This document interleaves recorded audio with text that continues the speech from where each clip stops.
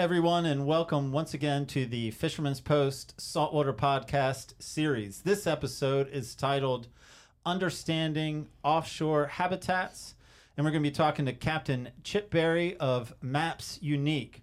We'll be covering such areas as live bottoms, offshore terraces, ARs, Gulf Stream current, and how water regimes impact fishing. So we got a lot to cover to help you understand offshore habitats to make a successful plan to go offshore.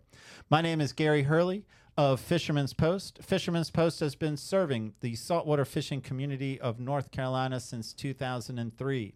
We've been bringing you fishing reports, fishing information, fishing tournaments, fishing schools, and now in our latest and greatest chapter, this Fisherman's Post Saltwater Podcast series.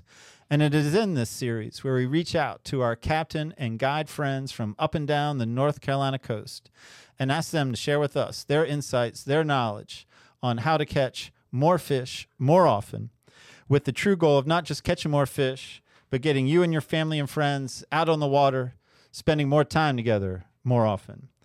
I am joined in this endeavor and this episode, just as I am in every episode, with my podcast partner, Billy Thorpe of Thorpe Creative. Billy, welcome to another episode. Gary, good to be here, man. Hope you're doing good. I am. I'm doing good, and I'm excited. I've missed the podcast. It's good to be back in the seat. Yeah, man, it's always good to be behind the microphone and learning how to catch more fish more often. And I know I learned a ton, not only being here in the recording session, but also when I go back into post editing and edit the show. So I like double dip a little bit. So, and I think some of our followers and listeners probably do the same. Maybe they save it and go back and watch it and use these more like a textbook than just the entertainment. So that's my strategy. I don't know why I went down that whole philosophy of how to use Facebook. I'm glad to hear you're paying attention and production as well. I'm glad to hear that. Yeah, man, I'm excited. So it's a lot of fun to be here. And it's all made possible by our great sponsors, which I want to shout out really quickly. And it's R.A. Hitch here, Raleigh Apex Hitch, Hitches Trailers, Bike Racks, and more. Chris and his team always do just a phenomenal job helping the outdoorsman, outdoors lady, waterman get out on the water and providing all those tools and equipment. And then also one of our number one sponsors that has been with us since episode 5, Marine Warehouse Center. I'm going to play a quick video from those guys and we'll be right back.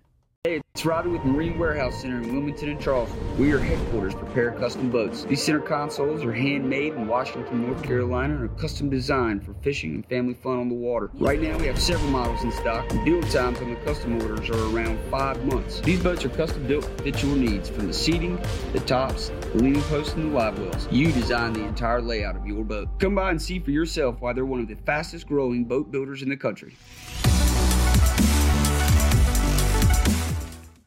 All right, man.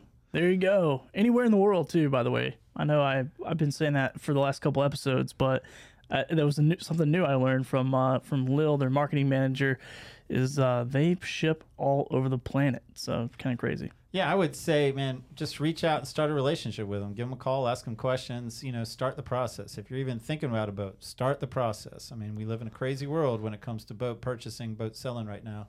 So it's never too early to start the relationship. Marine Warehouse Center, one of us, one of the fishing community.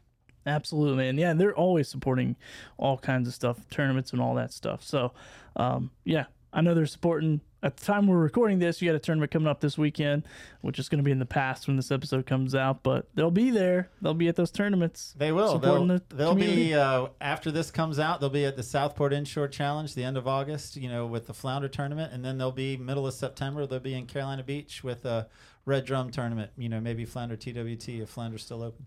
Yeah, man. Well, that sounds exciting, Gary. Too bad I will not be here at that time to partake of that for other reasons. But anyway, let's get into, you want to see a photo, or do you have a message from those guys over at Marine Warehouse? Do you have a joke by chance? It wouldn't be a message. I mean, I would say a message would be grossly overstating the level of, I don't even know what. And I can kind of tell, and I'll say, you've been a fan of Terrell. You've been a fan of his jokes. Yep. I think he's running out of jokes. Oh. I think I think the end may be near. I'm not sure. All right. You tell me when you hear Terrell's latest. Are you ready? All right, let's go. Terrell's joke, not mine. How do fish stay updated on what's going on in the ocean? I don't know. They read the current news. Right? I think the end is near. Yeah, this bit might be over, Gary. This making up jokes on Terrell's behalf may have just died right there. I don't know what you mean about making up jokes on his behalf, but I think Terrell is scraping. Poor Terrell. I'm rooting for him, Poor kind of. Terrell. We might have to call somebody else over there and say, we need somebody else to tell some jokes. He needs to go take some comedy classes or something. But now I would like to see a fish photo. All right, man. I got one right here. And this is Carissa Moss from Pine Knoll Shores with a dolphin that she caught while fishing near the Swansboro Hole out of Morehead City. So almost too big to fit into the little frame there that I've designed for that. But yeah, good looking fish there. Yeah, man, nice fish. And I think Captain Chip Berry is going to help us, with a strategy to find some of those mahi and other offshore pelagics. I'm looking forward to talking to him. Hey, I'm thirsty. Oh, would you like a coffee, Gary? Man, I'd like 10. Would you like me to ask somebody listening or watching to buy you a coffee? Let's remind him. All right, here we go. I'm going to remind you to buy us a coffee by going to buymeacoffee.com/fisherman's-post. And once again, if you've never heard this pitch before, it's a platform for creators to go on there to be supported by their community. And so we've had a lot of great people reach out to us. And through that platform, buy us a coffee, which is like $5 or something, and also leave show recommendations. So we've actually booked a couple guests on recommendations. I know we've seen some come through our YouTube channel and Buy Me a Coffee. So if there's something you want to you want to learn about in the fishing world, in the saltwater fishing world, I should say, on the coast of North Carolina, it's how niche market we are. Let us know. Buy us a coffee. Let us know. Let us know anyway. You don't have to buy us a coffee, but if you buy us a coffee, we listen better with good coffee and caffeine running through our veins. All right. And so with that, I'm going to transition. I'm going to say, Billy, I'm going to talk with Chip Berry. Man, I think he's going to have a whole bunch of information. Yeah, it's gonna be good. I think it's going to be hard to keep up. I'm actually a little intimidated. I think it's going to be hard to keep up. But you should really feel intimidated. But I still want you to keep up so I can come to you for Billy's best takeaway. I'm going to be ready, Gary. Billy's best takeaway. I'm ready for it. Here we go. All right, well, let's bring our guest. I'm introducing to you tonight Captain Chip Berry of Maps Unique, and we're going to be doing Understanding General Offshore Habitats. Welcome to the show, Captain Chip. Well, thank you, my friends. By the way, y'all are damn hilarious. We are. I loved your joke. It was really funny. Yeah, that's pretty much my topic. I'm funny. Billy's good support. But thank you for having me. Yes. Well, I tell you what, Chip, before we listen to you talk about understanding offshore habitats, and I am looking forward to that topic, so I hope you do well enough for us to continue. We do have a tradition of 2 questions. You got to get through the first 2 questions before we go on to the main event. If you're ready, Captain Chip, then I'm going to give you question number 1. Yeah, let's go behind door number 1. Door number 1, why should we listen to anything you have to say about offshore habitats? Well, I think you should leave the session right now. No, actually. Well, I've been doing this a long time. I've been fishing for 45 years, been offshore doing that most of the time. And I really put Maps Unique together to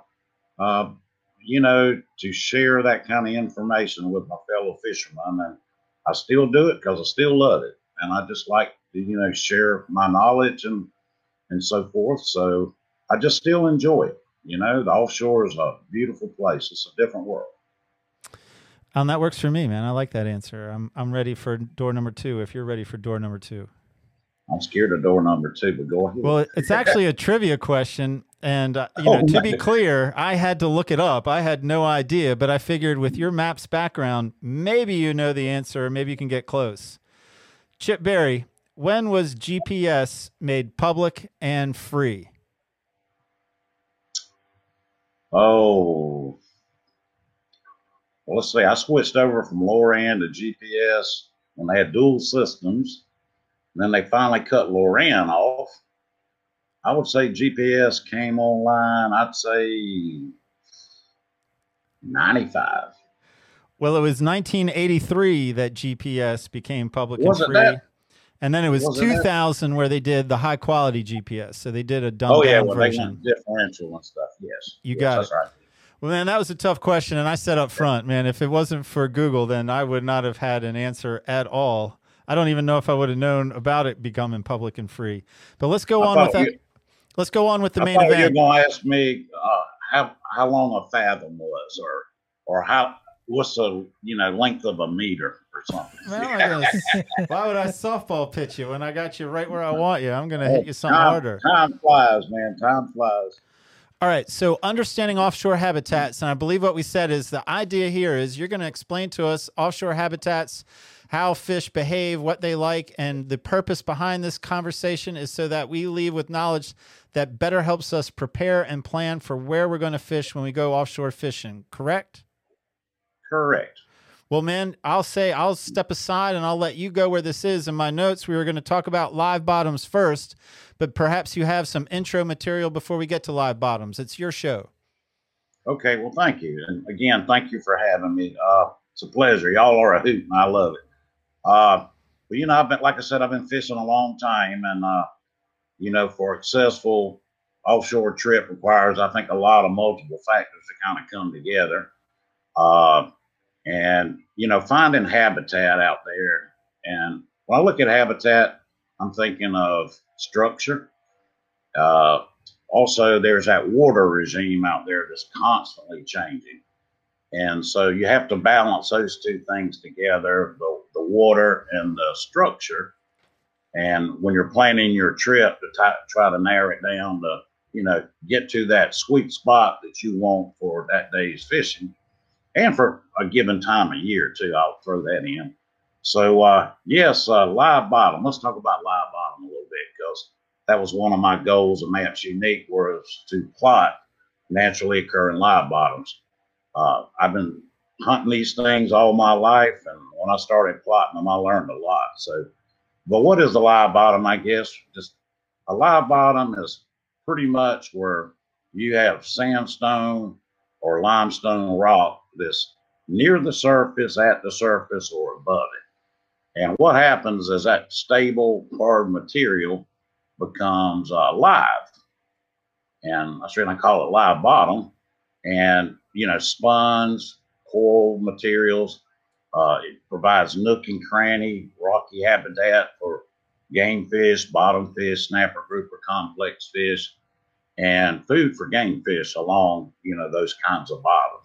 So I'd say 10% of the bottom out there is live, and the rest of it's pretty sandy, shifty bottom. So you definitely want to, find those sweet spots. So, and they range, by the way, from really right off the beach.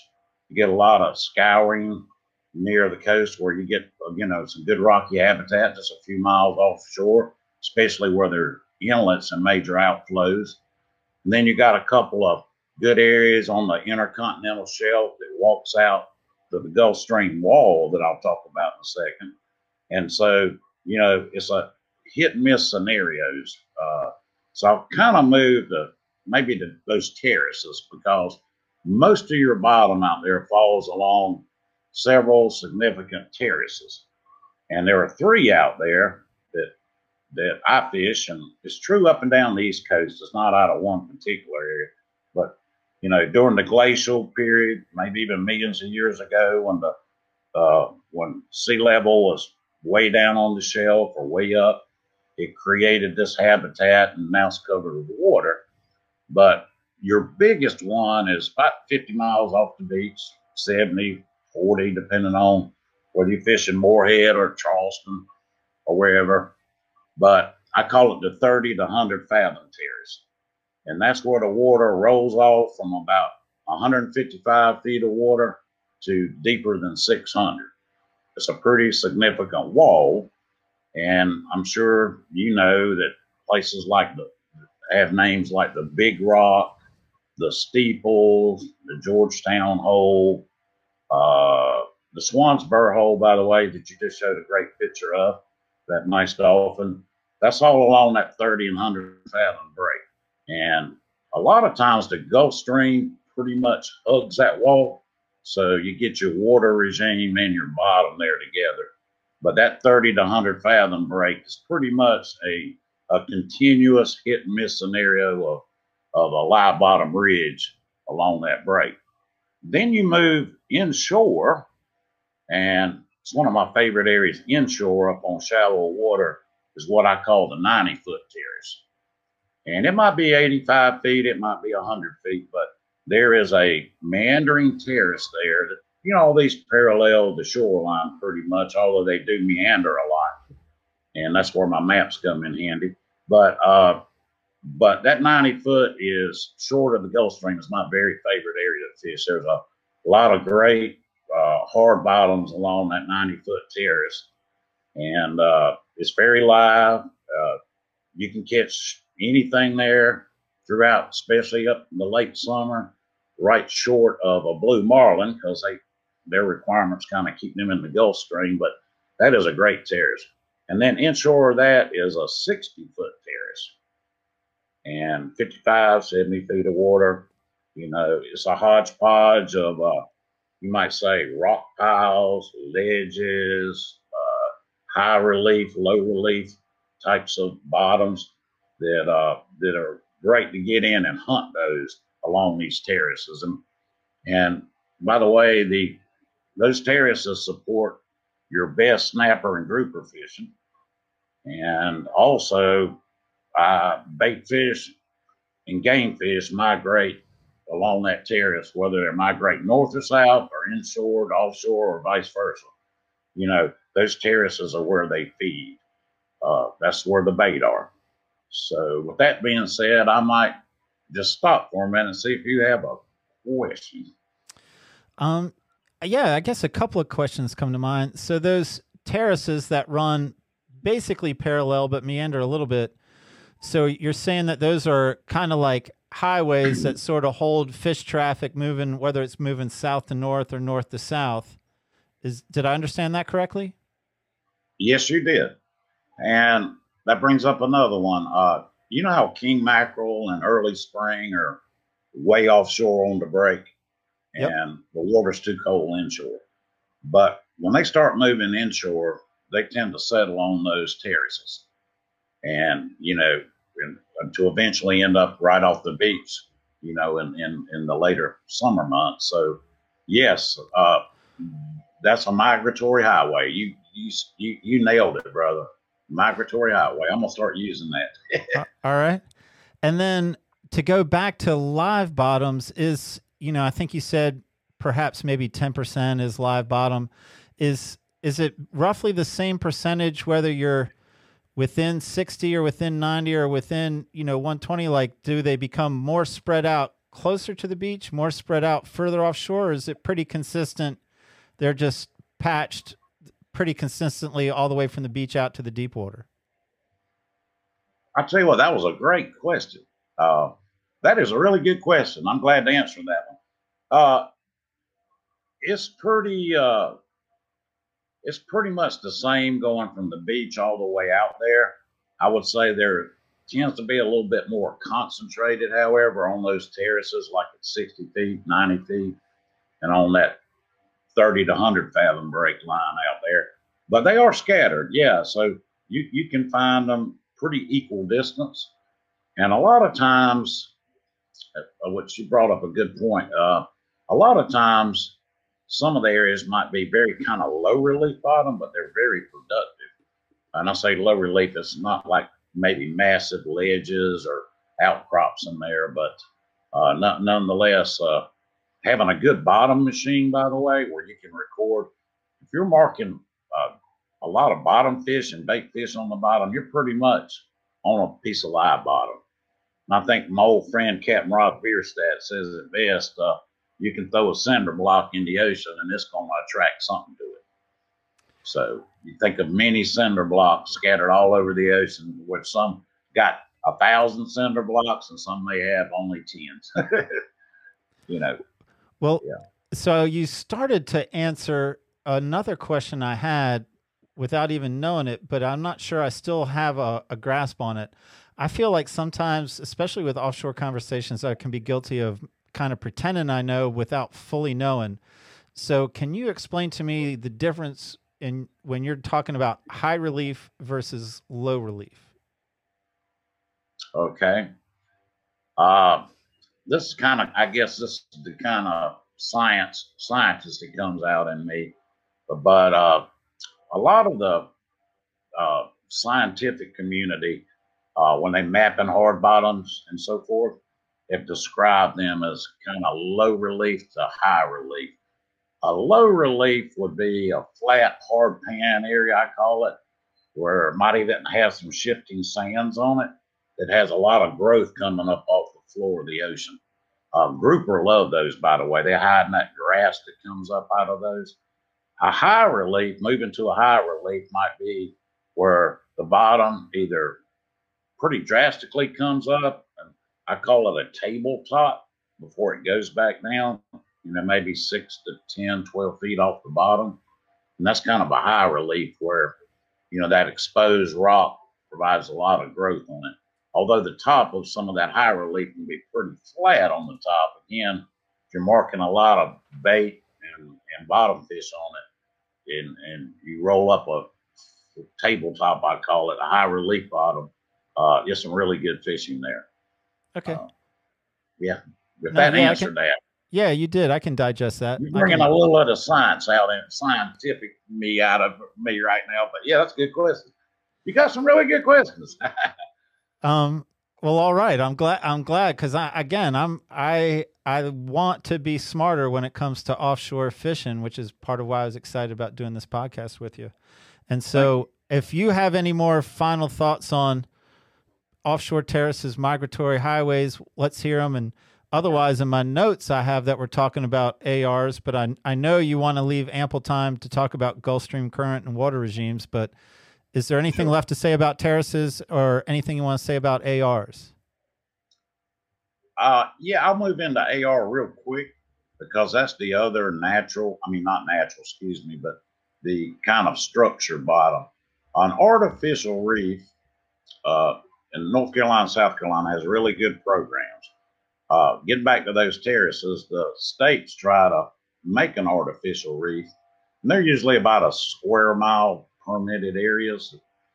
You don't see a lot of new reefs now, artificials. You see them adding a lot of stuff to them. It can be, barges, cone units, reef balls, ships, barges, you name it. But the name of the game is to provide a hard habitat, just like the limestone rock, that becomes live.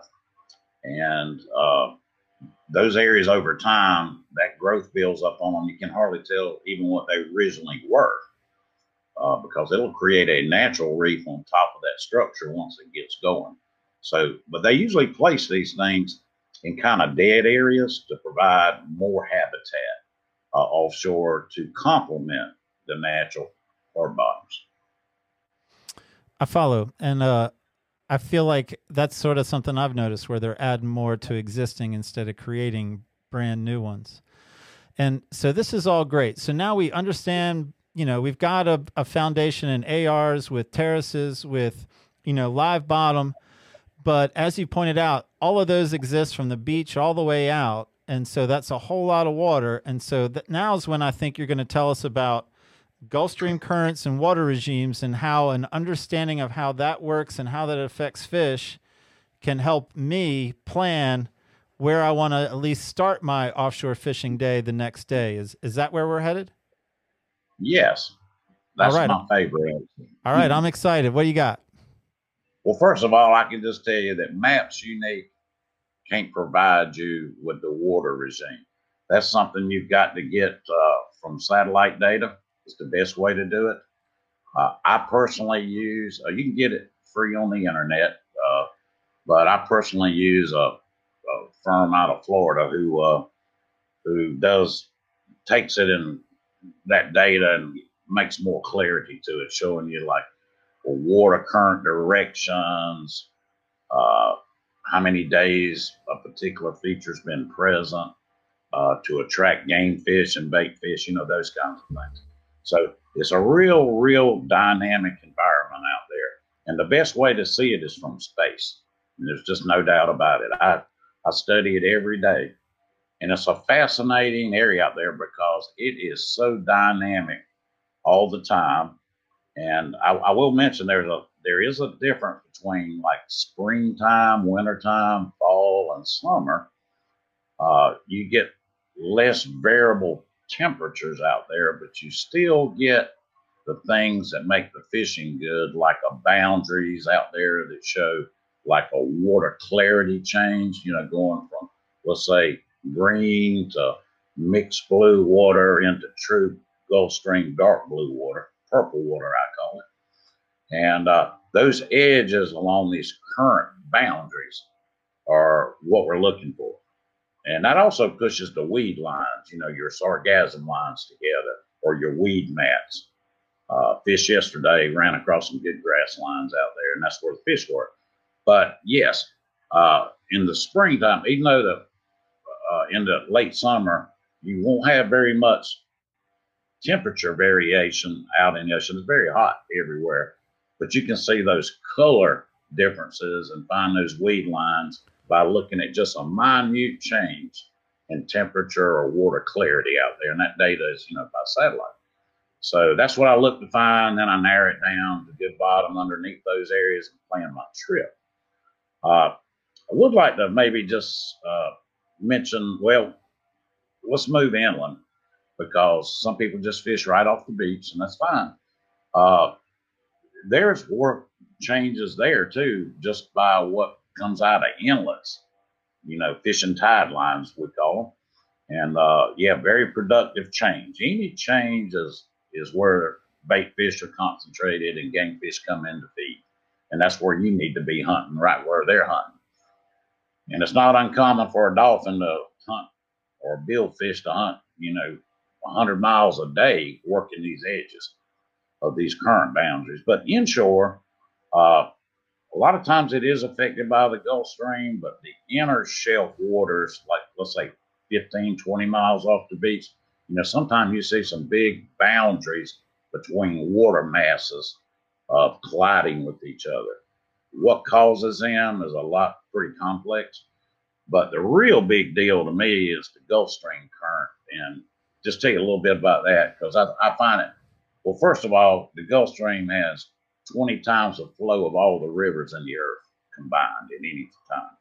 It's an amazing, salty, blue water that comes, I won't get technical here, but basically, you got a current that comes out of the Gulf of Mexico, and then the Caribbean current. The one in the Gulf of Mexico is called a loop current.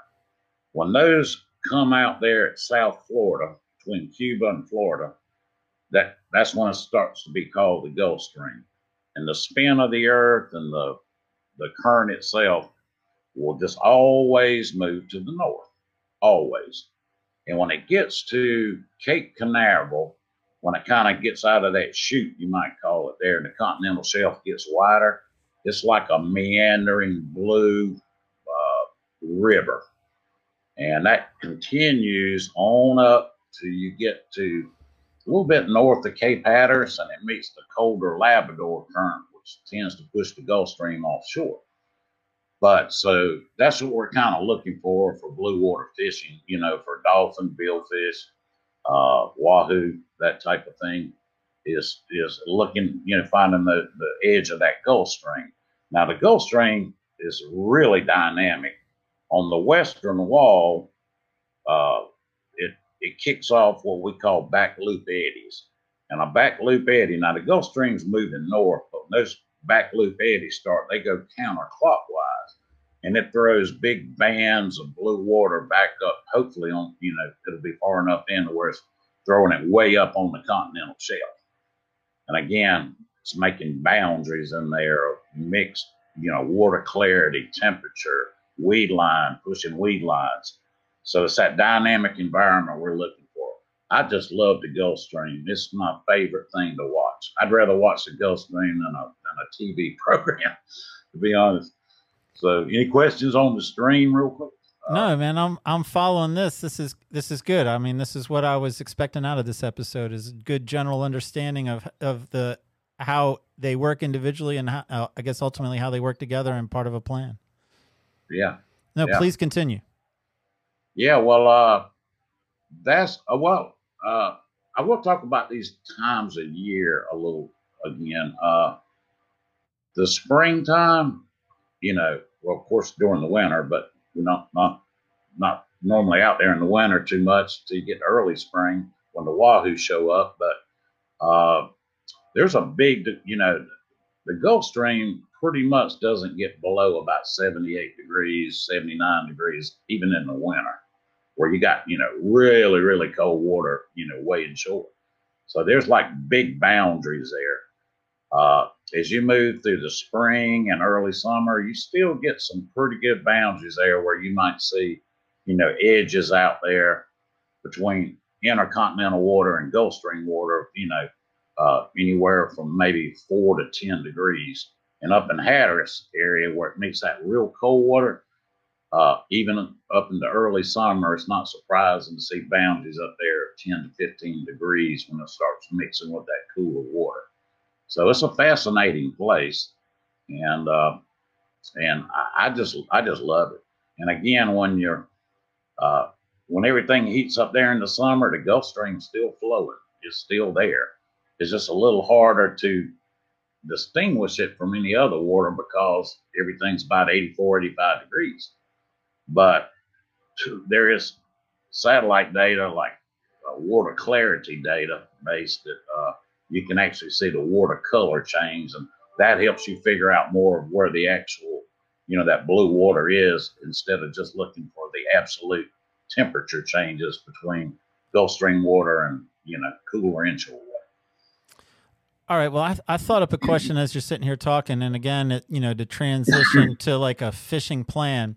So to get satellite data, sea surface, and water clarity data, from outer space in that real time, looking for breaks, looking for some of these factors you're talking about. So tell me, and, I know you understand we're not turning this into a Maps Unique commercial, but tell me how the Maps Unique chart or, any chart would help me in conjunction with sea surface versus just looking at sea surface and heading out based on that data. So how does the topography present in something like a Maps Unique help me to even better utilize sea surface and other satellite data? Good question, my friend. You are a question man. I tell you, I love it. I can talk with you for hours. That's a good question. Let me see how I'll paraphrase this one. Because you're right, it's not a Maps Unique commercial. But when you find any of these breaks, whether it's in 90 feet of water, just anywhere actually, whenever you find any of these water clarity breaks or along the Gulf Stream, what I try to provide and what I actually do before I fish is I will find these edges and look at the bottom, see if it's falling up on one of these terraces or crossing a terrace. A lot of times, as mentioned, the Gulf Stream will actually hug that big 30 to 100 fathom wall. Sometimes it's further offshore, another 10 or 12 miles. Sometimes it actually spills up onto the upper shelf, that water. So wherever it crosses these terrace systems, to me, is the best. Now, sometimes the Gulf Stream these back loop eddies I was talking about, these eddies will actually, as they go counterclockwise, sometimes they will actually break completely off in the stream and will drift to the north, northwest, if not even back to the south sometimes, as isolated pockets of a water color change or temperature change. These pockets can last for, 4 or 5 days or so before they get absorbed into different water. So when you see pockets like that, that's when you start looking down at bottom data or an artificial reef or a live bottom or something because those pockets of water are bringing the fish with it and the bait fish. And those game fish also feed on terraces. So when you got those two together, you pretty much got a good shot at a good day. That makes sense. I follow Yeah. that logic. Yeah. Chip, now I know we could talk for hours, but I think we're coming to the end of our episode, at least our first episode together. And so I guess I'll turn it back to you for like final thoughts, like how you would like to end this podcast episode. Okay.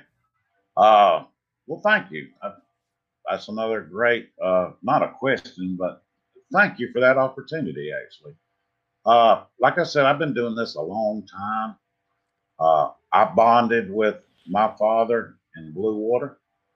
That's where I found the truth in life too. I found my higher power in blue water. It's no day's ever the same out there. You know, people say, well, you know, isn't it the same all the time? I've never seen a day that's exactly like another day. I've seen similar days, but never have I ever seen a duplicated day. Not in 40 years. And I spent a lot of time out there. I love to hunt. Out there, not hunt like on terrain, but I love to hunt the Gulf Stream or any place out there. I like finding new little places, those little Rod Bierstadt places he talks about. You know, there's a little place over here and a little place over there, holding fish. It's just fun to hunt it and to learn it. And if I had to say anything right now, I would have to say I'm pleased that I'm pleased with kind of where conservation of fisheries is going. I'm not going to get political here, but I think that people realize that it is a system out there that needs good management. It needs conservation. People need to do their part in releasing fish. Just bringing back what you need for the freezer and have a good time. But bonding with your friends and family out there has been my passionate. I still do this thinking about my father every day and my deceased father. But we marlin fished together for many, many years. And, you know, so I hope everybody else can get the passion and the love and find that higher power offshore with your friends and family. That's what I would desire for anyone that starts to offshore fish. Captain Chip Berry, it's been a pleasure talking fishing with you. I look forward to talking fishing with you again. I look forward to going fishing with you, hopefully in the near future. Absolutely. And thank y'all so very much. You got it, Chip. Thanks again. Okay. Thank you. Billy. Gary, what an episode, man. Were you paying attention? Good. I was trying to. I'm gonna be honest with you. That's not my game at all. Like not even a little bit. So I'm like, this is all, you know, he's talking about being a little bit of a scientist there. I was like, pretty much a rocket scientist in my mind because I have no idea what you guys are talking about. I'm like, I'm just trying to get an inshore boat. I mean, that can be the challenge. I think that's where my challenge started. Like inshore waters are so much more accessible, and you know, offshore, man, any chance to go offshore is a special day. But you know, those days are just fewer than the inshore days. So you know, I said it tongue in cheek, were you paying attention? But I recognize the challenge. If you don't get offshore much, to little to none at all, then it can be hard to follow that conversation. I think I can count right here how many times I've been offshore. Like maybe two times. What are you doing on this fishing podcast anyway, guy? Huh? I'm more of a producer anyway. All right. So, but do you have a best takeaway? We're not talking. I don't know. I don't think. I'm trying to think because all that stuff was new to me. So I'm sitting here going, I'm gonna go look at this tool that he has and see what even all this stuff means, because I literally don't have I guess it was all a best takeaway. I mean, that's a cop out, I know, but I don't know. Well, I'll say that I have his Nav Unique product on my GPS on my 22-foot bay boat. So you don't have to be a Gulfstream guy. You don't have to be an offshore guy. You know, I have hundreds of numbers, if not thousands of numbers now on my GPS. And even though that my boat while I might take it further than 10 to 15, like really that's sort of where I am, but it has given me a lot to start with. I mean, you still got to go out there and you got to make your observations, but you don't have to be an offshore guy to get value out of the product because he's got a lot of stuff, even within 0 to 3 miles of the beach. And I did learn one more thing, Gary, that you ask really good questions. I do. I am very good. I'm funny. I'm hilarious. It was good. And I asked very good questions. It was probably one of the few conversations, because I think everyone knows, even if they listen to this podcast or watch it or know me in the fishing community, I'm not like the best angler, most efficient angler, but I can typically understand a conversation pretty much, like 80% of a conversation. And I literally was like, I don't know what in the hell these guys are even talking about. I'm like, I gotta find somebody else for these offshore shows so I actually know what's happening. No, it was good, man. I enjoyed it. And it was good to be back in the seat. It's good to be doing another episode with you, man. Absolutely, man. Well, we'll see you in the next episode. And once again, I just want to shout out to Marine Warehouse Center and also R.A. Hitch. So really appreciate those guys sponsoring this episode. So go check them out, support them, because when you support them, they support us and you support us. Anyway, and go buy Gary a coffee. He's looking a little sleepy. All right. We'll see you guys in the next one. Fisherman.